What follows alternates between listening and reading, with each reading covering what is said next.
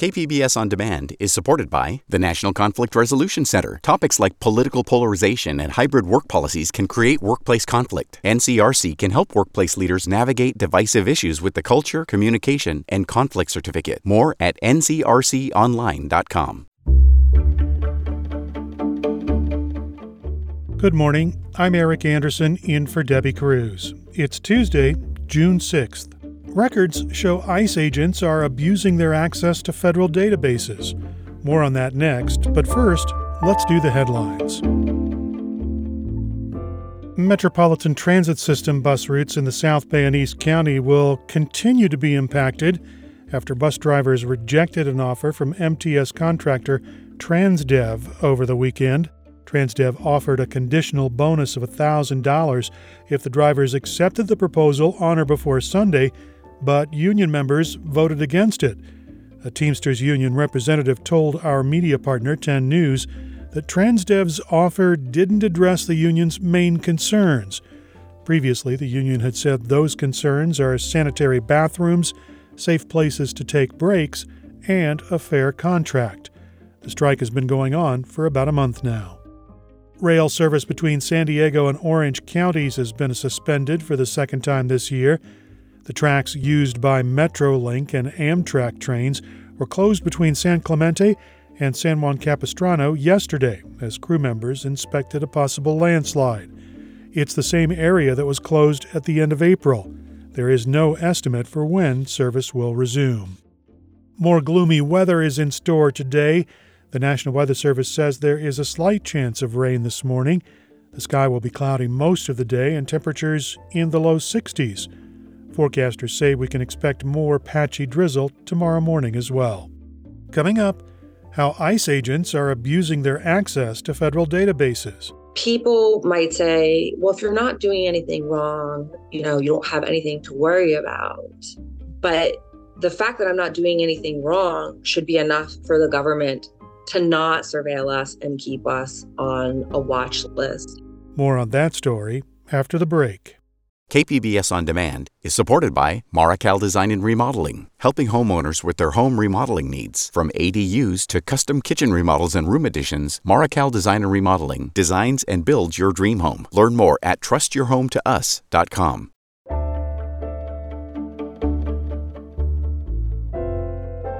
Records show that hundreds of immigration and customs enforcement agents and contractors abused confidential databases. Border reporter Gustavo Solis says those agents have access to lots of personal data. In San Diego, one ICE agent used federal databases to spy on his ex-wife's new boyfriend. Another agent used the database to give a detainee's private information to someone who wasn't authorized to have it. Those are just a few examples of misconduct. In San Diego and Imperial counties, 26 ICE agents and contractors were investigated for this type of behavior between 2016 and 2019, records show. Most of these employees improperly used computers and databases. In fact, the most common violation was using federal law enforcement databases for self-queries, or just looking yourself up. They might seem like, low-level offenses. David Moss is policy director at the Electronic Frontier Foundation. He says looking yourself up on a database may not seem like a big deal. But what they do is tell a broader picture of the culture of DHS and ICE and CBP. And that broader picture could include more serious violations. And that creates public mistrust. People feel like they're not being watched and they can look up whatever they want in the database. And maybe that starts with them looking up themselves, and maybe that progresses to looking up their ex-wives. Part of what makes this so concerning for Moss is the sheer amount of personal data these databases have about us. He says they can track our movements with license plate readers. They have information about where we work and who we spend time with. They may have a massive amount of information. They keep ingesting more and more. It's very difficult to know the full breadth of information they have. In fact, in 2018, some of those databases were used to track lawyers and humanitarian workers helping migrants in Tijuana. That included Nicole Ramos. She's a director of Al Otro Lado's Border Rights Project, which gives legal advice to asylum seekers trapped in Mexico. Ramos was one of the people under surveillance. Customs and Border Protection even had a dossier on her.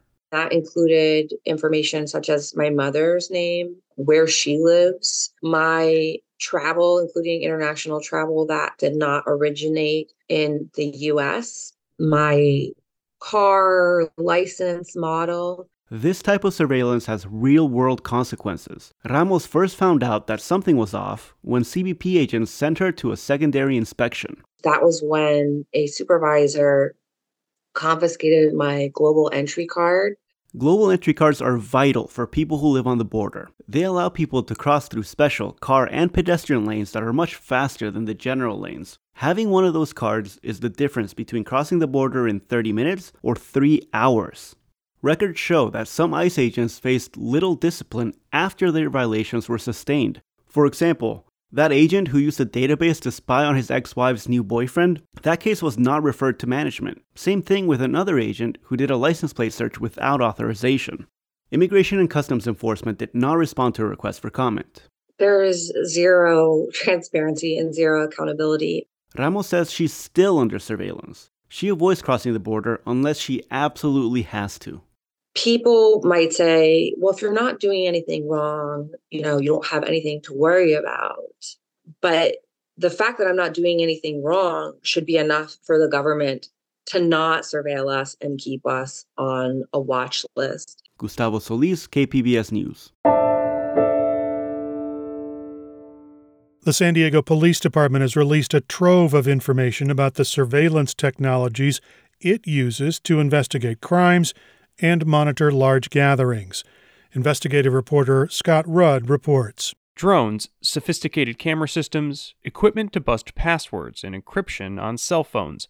These are just a few of the 70-plus surveillance technologies SDPD recently disclosed on its website. I think this disclosure is a really big win. Brian Hofer is executive director of Secure Justice, a California-based nonprofit that advocates against government overreach. You can't regulate what you don't know about. And now the public can have a meaningful say into maybe what technologies get used or don't get used. The SDPD's use of surveillance technology has been a source of controversy in recent years.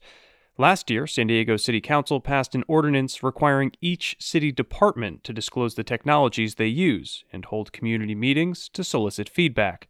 An SDPD spokesperson told KPBS the ordinance will ensure transparency. The City Council has the ultimate say on which technologies can be used. Scott Rudd, KPBS News.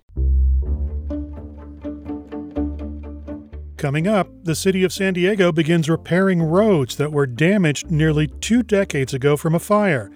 We'll have that story and more just after the break.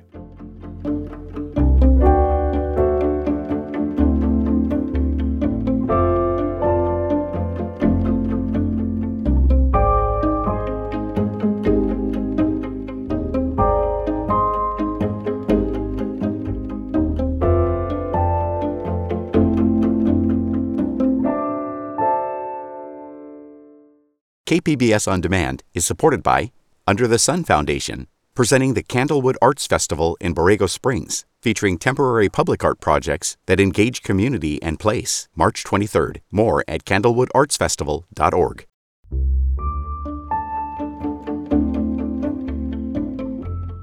The Keeling Curve had more bad news this week for carbon emissions building up in the planet's atmosphere. SciTech reporter Thomas Fudge says the monitoring station in Hawaii hit another record high for carbon dioxide. The Mauna Loa Observatory in Hawaii measures carbon dioxide molecules in dry air.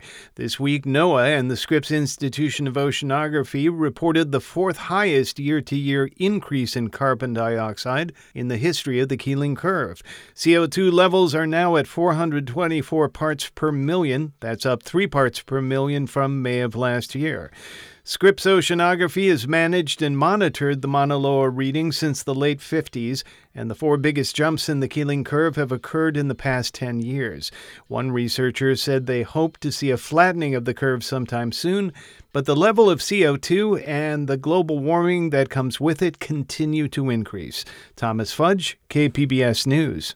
Now, on to news about sewage that's polluting our beaches. California's junior senator was at the international border yesterday to discuss efforts to fix the region's cross-border sewage problem. U.S. Senator Alex Padilla says federal officials are getting closer to building infrastructure that will slow the flow of sewage-tainted water into the U.S. More than 34 billion gallons of dirty water has crossed the border since January. Padilla says fixing the issue is a priority, and he wants to protect and find the resources to make it happen. Now's the time to really lean in on protecting this project from the chopping block, but in fact, not just protect funding, but advocate for the additional funding that is long overdue. The Environmental Protection Agency's comprehensive solution will cost more than $630 million. Federal officials have about half that amount. Mexican officials have pledged another $140 million for work south of the border. Work on a border sewage treatment plant upgrade on this side of the border could start next year. In other water-related news, a local government body delayed the decision yesterday on whether 2 North County water districts can leave the San Diego County Water Authority to buy cheaper water elsewhere. North County reporter Alexander Nguyen has the story. Fallbrook Public Utility District and Rainbow Municipal Water District want a divorce from the San Diego County Water Authority because they say the water rate is too high. They want to move to the Eastern Municipal Water District in Riverside because it's cheaper. Detaching from the 24-member Water Authority would save Fallbrook and Rainbow customers $7 million a year. The Water Authority opposes detachment for the past 30 years. It has invested in infrastructure to make San Diego more drought-resistant, to the tune of $19 billion. Nick Serrano is vice chair of the Water Authority. We don't believe that it's fair to be letting the rest of the region foot the bill for all of these investments that we've been able to make over these last number of years and unfairly cause people's water rates to increase. The decision on whether Fallbrook and Rainbow can leave rests on the San Diego Local Agency Formation Commission, or LAFCO. Commissioners are concerned about passing costs to the remaining customers and have delayed the vote into August to study the issue further. If approved, voters in Fallbrook and Rainbow will also need to approve it. Alexander Nguyen, KPPS News. The Witch Creek Fire damaged more than 1,600 structures when it swept through the county in 2007, but that wasn't the only damage it left behind. Reporter Kitty Alvarado has the story. 3, 2, 1! San Diego Mayor Todd Gloria gave the countdown to signal work crews to start their engines. The noisy construction was met with cheers from people who live in Rancho Bernardo's Westwood neighborhood. The roads are crumbling and have been cracked for so long, there's grass and flowers growing in the middle of the street. Diane Braun is among the 1,100 people who lost their homes in the fire. The trauma is still there. Just all the ash, just chimney, that was all that was left. She can't help but get upset by today's press conference where city leaders spoke about the work it took to get $5 million in funding for repairs. Everybody's repaired already.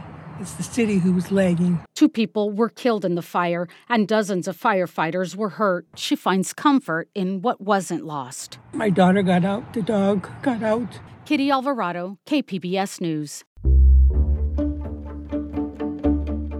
That's it for the podcast today. As always, you can find more San Diego news online at kpbs.org. I'm Eric Anderson. Thanks for listening, and have a great Tuesday.